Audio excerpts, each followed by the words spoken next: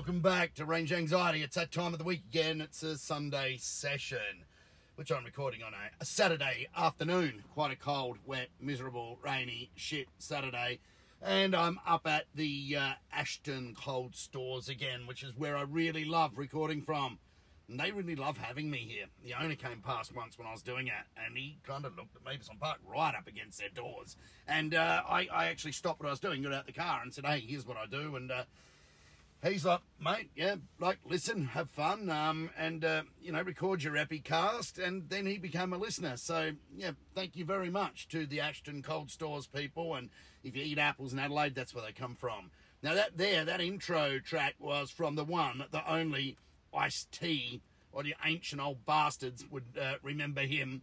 I went and saw him even perform that track, You Played Yourself, at Le Rocks in Adelaide in the 90s. Yeah, oh, absolutely. It was the early 90s. It was probably late 80s, actually. So there you go. Wow, I'm old.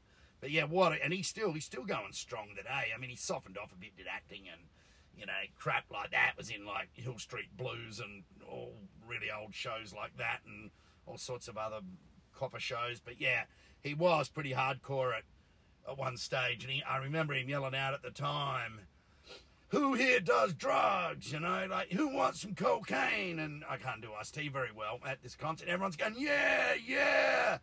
And he stops, he goes, you stupid motherfuckers. I remember that. That was pretty cool. Bit of an anti-drugs campaign. But anyway, speaking of stupid motherfuckers, leads me into today's topic and how you play yourself. I was having a bit of a tete-a-tete with one of the book club members. Now, he's a nice guy, I think, and he goes by the name of Mudstanger. I don't know why, but he does. Something weird about him. Nice guy. I think he's got a pretty hot shit rock and roll Merc, like a GT coupe, V8 currenty thing with that piddly little 4-litre twin turbo in it. He owns something decent like that, but I think he's also... No, that's not Mustang. See, I've got it wrong. This guy, Captain Beadlock. He's the guy we're talking about. He's called Captain Beadlock because he's built this car with Chinese, from Alibaba, imitation beadlock wheels on it. So we're having an argument. He's built this car. It's probably pretty cool. From what I've seen of it, it sounds pretty cool. It's got like it's a CV8 Monaro coupe. See, I don't even know who I'm talking about half the time with those wankers over there in Melbourne. But it's a CV8 coupe with a 482 cube, I think, stroker in it. So it's got horrific engine geometry, border stroke ratio, but, it's 482 cubes. It's a monster, and it wouldn't have been cheap. And it gets around to, big baggy Chinese beadlock 15s on the back, and it's got like a scoop that looks like it was out of the Wog Boy movie. I think he is a Greek, so that kind of makes sense. Sorry, Lisa, I know you are too. But, no, I don't want to admit it to him because but it is actually a cool-looking car. And from the videos I've seen of it doing roll-on burnouts and stuff, yeah, it's got some poke. But like all wannabes, he's built this thing to go drag racing. It's a street car. And, of course, does it have a time slip? No. When I called him out online about it, he posted a copy of a Tesla Plaid time slip. I mean, that is respect in the highest order, really, isn't it?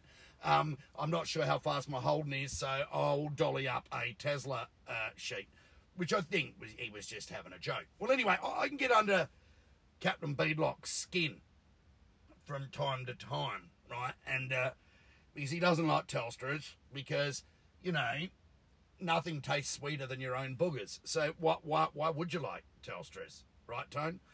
And, yeah, he called me out. I think it was to some, it's like bar in Melbourne to go drag racing, anywhere, anytime. Let's go street race at some bar called Cherry Lane. Now, it sounded like there'd be lots of activities with public toilets and stuff going on there.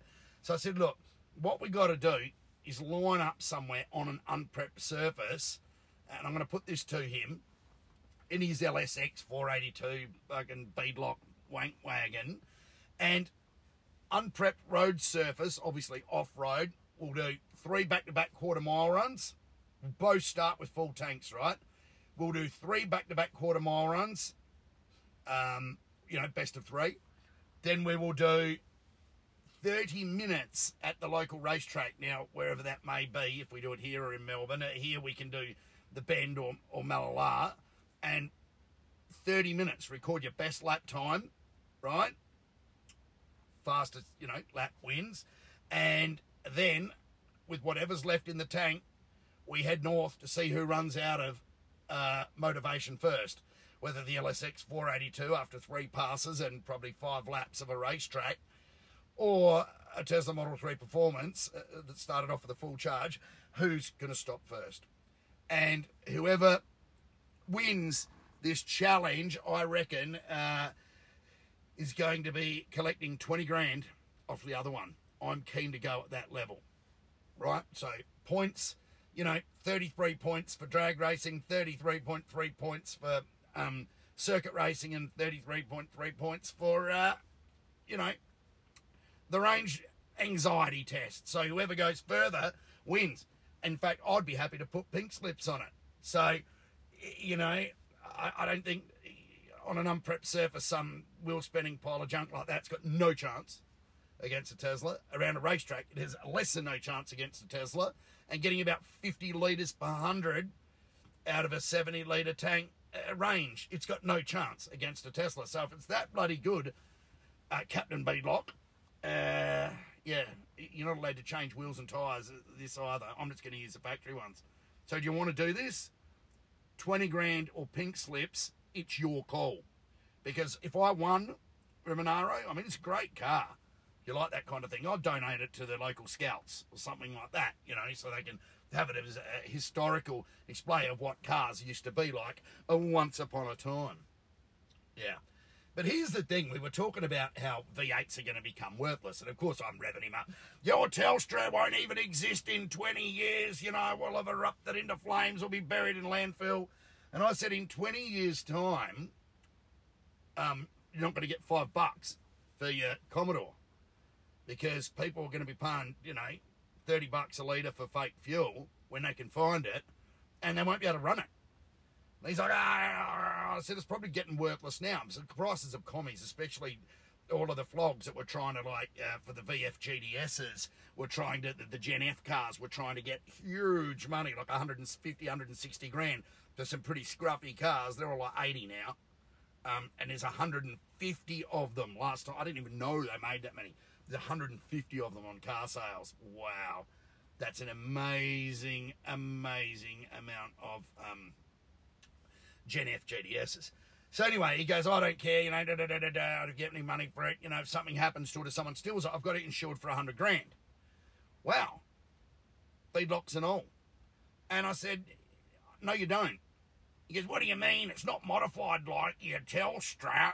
What, I've got some cooling components on it. Yeah, that's really going to, flick the radar at the, flick the needle at the defect station. No, I got it insured for 100 grand. I said, no, you don't. What do you mean? I said, go and read. I've got the policy here. It says 100 grand. I said, well, go read the PDS, which is, the little bit of fine print that comes with your 100 grand insurance policy. And sure enough, I don't give a shit who you insure it through, unless it's probably maybe the Royal Insurance Bank of Zamunda. They might be different. But all of them state that you'll be paid out for your street car, providing it is a street legal. So you can put a $250,000 insurance policy on any car, like just say a VNV6, and pay like $50,000 a year premium, right? But if you total it and it's got window tint, technically the insurance company can tell you to go and bang yourself, right? So what constitutes, and I think we've been through this before, what constitutes a legal modification? Well, or an illegal one. A legal modification is anything that has an Australian designer or certification to match it. So that means 0.00001% of aftermarket parts, right? Right. So bonnet scoops, aftermarket wheels, anything you do in your engine bay, makes your car, you are uninsured. Do you understand that? Nah, that's bullshit, because, you know, Mrs. Bonfiglio's son down the road, his car was off its face and he got slammed, you know, into from behind by, you know, someone in a Corolla, totaled his car, and he got his 80 to 100 grand payout. That's because the assessor didn't actually look close enough. But one thing I can tell you is, with all of the claims that are coming in at the moment, you know, from all of our floods and fires and stuff like that, the insurance game's going to tighten. And all it takes is for one insurance company to grow half a brain when it comes to this stuff and just cast an eye over the vehicle. Should it be, you know, a total loss or whatever? And there'll be people just getting told to piss off left, right and centre. Because morally, even though the insurance company should look after you, but say take all of your money over all of these years when you never make a claim, technically they don't have to. It's a thing called the law. And if you don't abide by the law, I fought the law and the law won, right? Remember that. Actually, my seat's getting a bit creaky here. Might have to drop Elon a line. He's disappeared off Twitter lately, so I might have to give him a personal call and get it fixed. Yeah, so don't kid yourself.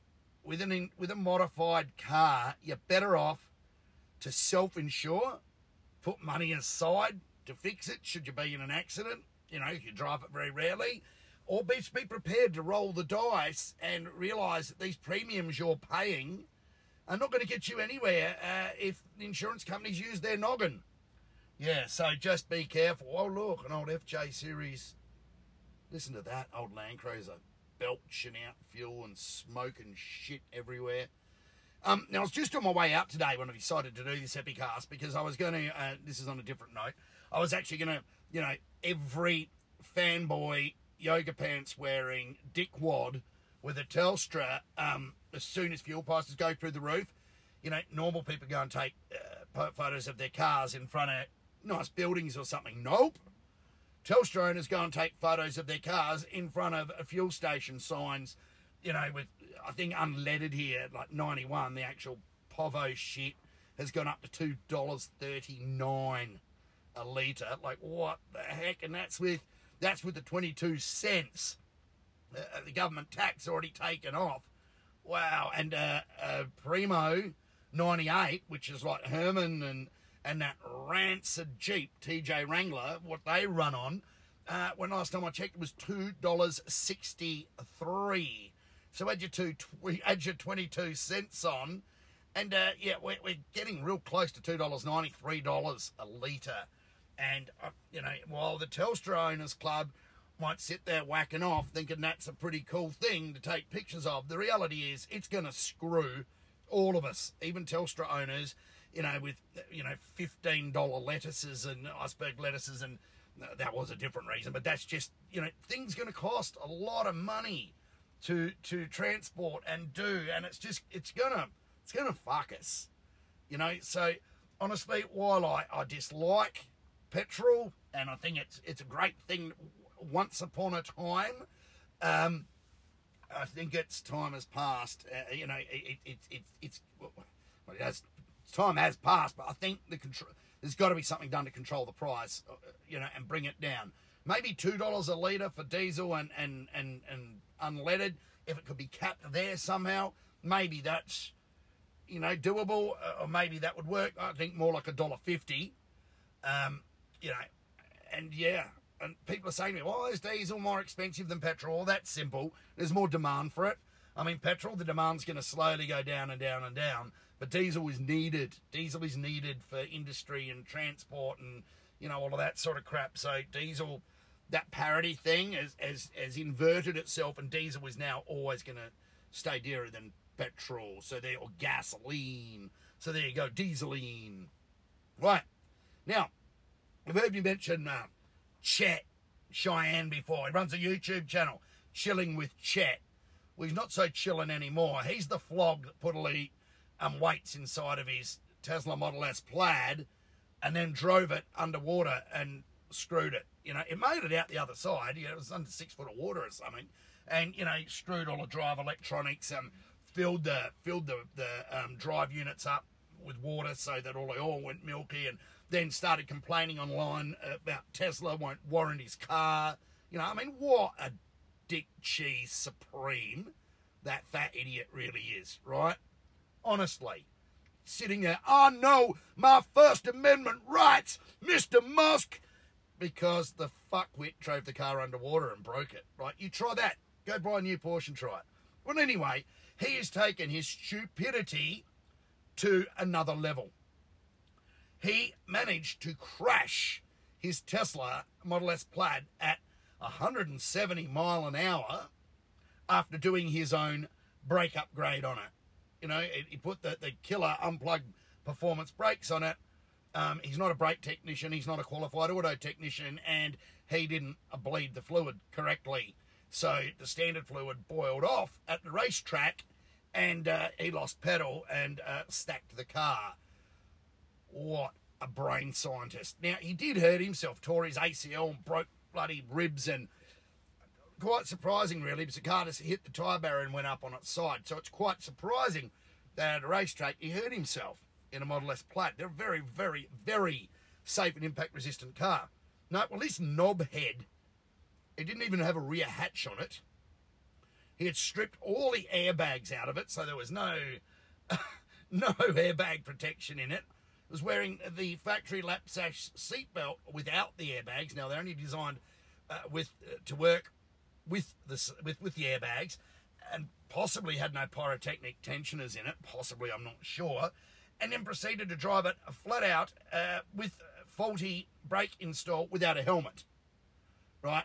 The fact that these idiots in the States let him on a racetrack without a helmet, they need to have a good long look at themselves, because that is just stupidity. Then he stacks it and releases a YouTube video, "My Tesla tried to kill me."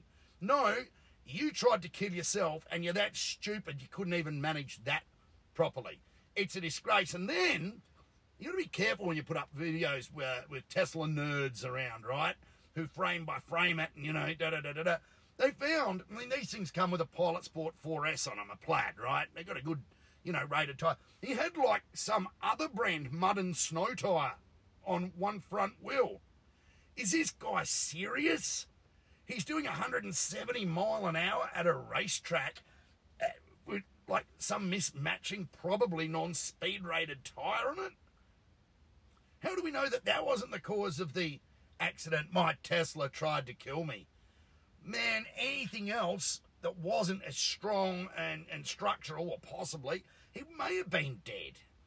You know? And, oh my goodness. Anyway, flogged central, but did it all for clicks. Did it all for the YouTube. Good on you, Chet. Now you'll be chilling, strapped up, having surgeries on your bloody knee, thinking about what a gonad you were. Don't do it again. In fact, you know, I kind of unsubscribed to his channel after that, because it just, I mean, driving the car underwater was one thing. Okay, fair enough. You want to screw up your new 230 grand car. Then whinging about, I know my rights, Mr. Musk, that they refused warranty because they'd seen the video. Crikey, who wouldn't? And then doing this, the guy's just getting more and more stupid as every day passes. You know, so get back in your box. When you start doing something sensible and not being a joke, then I'll come and talk to you and subscribe to you again. There you go, Chet. You got good reason to change. Oh, because of Martin Donnan. Ah, yeah, I don't think so. Oh, Model 3 just drives past. Look at that. You didn't even hear it. See, no smoke coming out of it. No birds dropping dead behind it. On other news, our friends at Enginext in Canada, they are smart, man. They've got some smart engineers there. They can do some really smart shit. They have unlocked the Tesla Model S Plaid factory speed limiter, which I think went from 165 to 175 mile per hour by Tesla recently. They've unlocked it flat out. See how fast she goes. You want to know how fast one of those things will go on standard everything? They may have upgraded the tyres. I'm not sure if the factory tyres are speed rated. 350 kilometres an hour. Now, without launching A car did half mile in 24 seconds, right? Now, you go back to Australia, 0 to 1,000 metres, this thing could have pretty much won, a race wars, Snowy Mountain. Snowy Mountains wouldn't have bothered for the altitude. Tomorrow, any of the 1,000 metres events, the stock plate just could have smashed any of the other struggling for grip, blowing up, GDR exploding piles of junk that used to frequent those things. So that's how seriously fast these things are. 350 kilometres an hour. I don't care. It's got no soul. I tell you what, travelling at anything over 300 kilometres an hour in a road car requires two things: a lot of soul and a big set of balls, because things can go wrong, particularly if you've let Chet do the upgrade. People go, I wouldn't drive that car at 350 kilometres an hour because it's got the brakes off a cab on it. Actually, Model S Plaid has got pretty damn good brakes, big and lots of regen. And, if you're going to do that, maybe change your pad compound to a high temperature pad compound, and maybe bleed the factory brake fluid out like Chet didn't. But I couldn't think of a car that's got a low centre of gravity, supremely aerodynamic, generates underbody downforce, quite heavy and planted on high quality rims and tyres. I couldn't imagine, and without anything to explode and piss oil and shit under your wheels at speed, I could not think of a safer car to be in than a Model S Plaid. So there you go. Now, news with all of the excitement of Model Y VINs getting assigned in Australia and people going, wow, this is awesome, I can't wait to get my Y. There is still no news on my Model S Plaid, Mr. Musk. I know my rights. How about you hurry up and get some right-hand drive here? And by looking at the demand in the US still, and the second quarter deliveries, which I can only guess out of Fremont, which will be outlined tomorrow in a Tesla press release, I think demand is still that high that we are not going to see that car in Australia for at least, and all you Plaid order holders, wait another 12 months. There you go. You heard it here first. If I get that car by tax time next year, I will be extremely surprised. And, like that, I'm going to get a notification when I turn the phone on in a minute, and it's going to be like, prepare for delivery. Your invoice needs to be paid in the next 30 days, at which point I'm going to start up a Go Fuck Me page and possibly an OnlyFans. I'm going to need every bit of help I can get. So, yeah, demand's strong. Yeah, and the good news is the Model S Plaid, we will have the upgraded model. We will have the ability to option the factory carbons. We'll have the swivel screen in the middle. We'll have all of that great shit. And if there's any interior updates, because Tesla love doing that, they will release those. We're going to get the updated car, but by God, I don't want to be having to go for that old that I have to go for an eye test every year before I get the bloody thing. So, Mr. Musk, consider it a must to get the range anxiety Plaid. And with that, I'll see you in the midweek Epicast.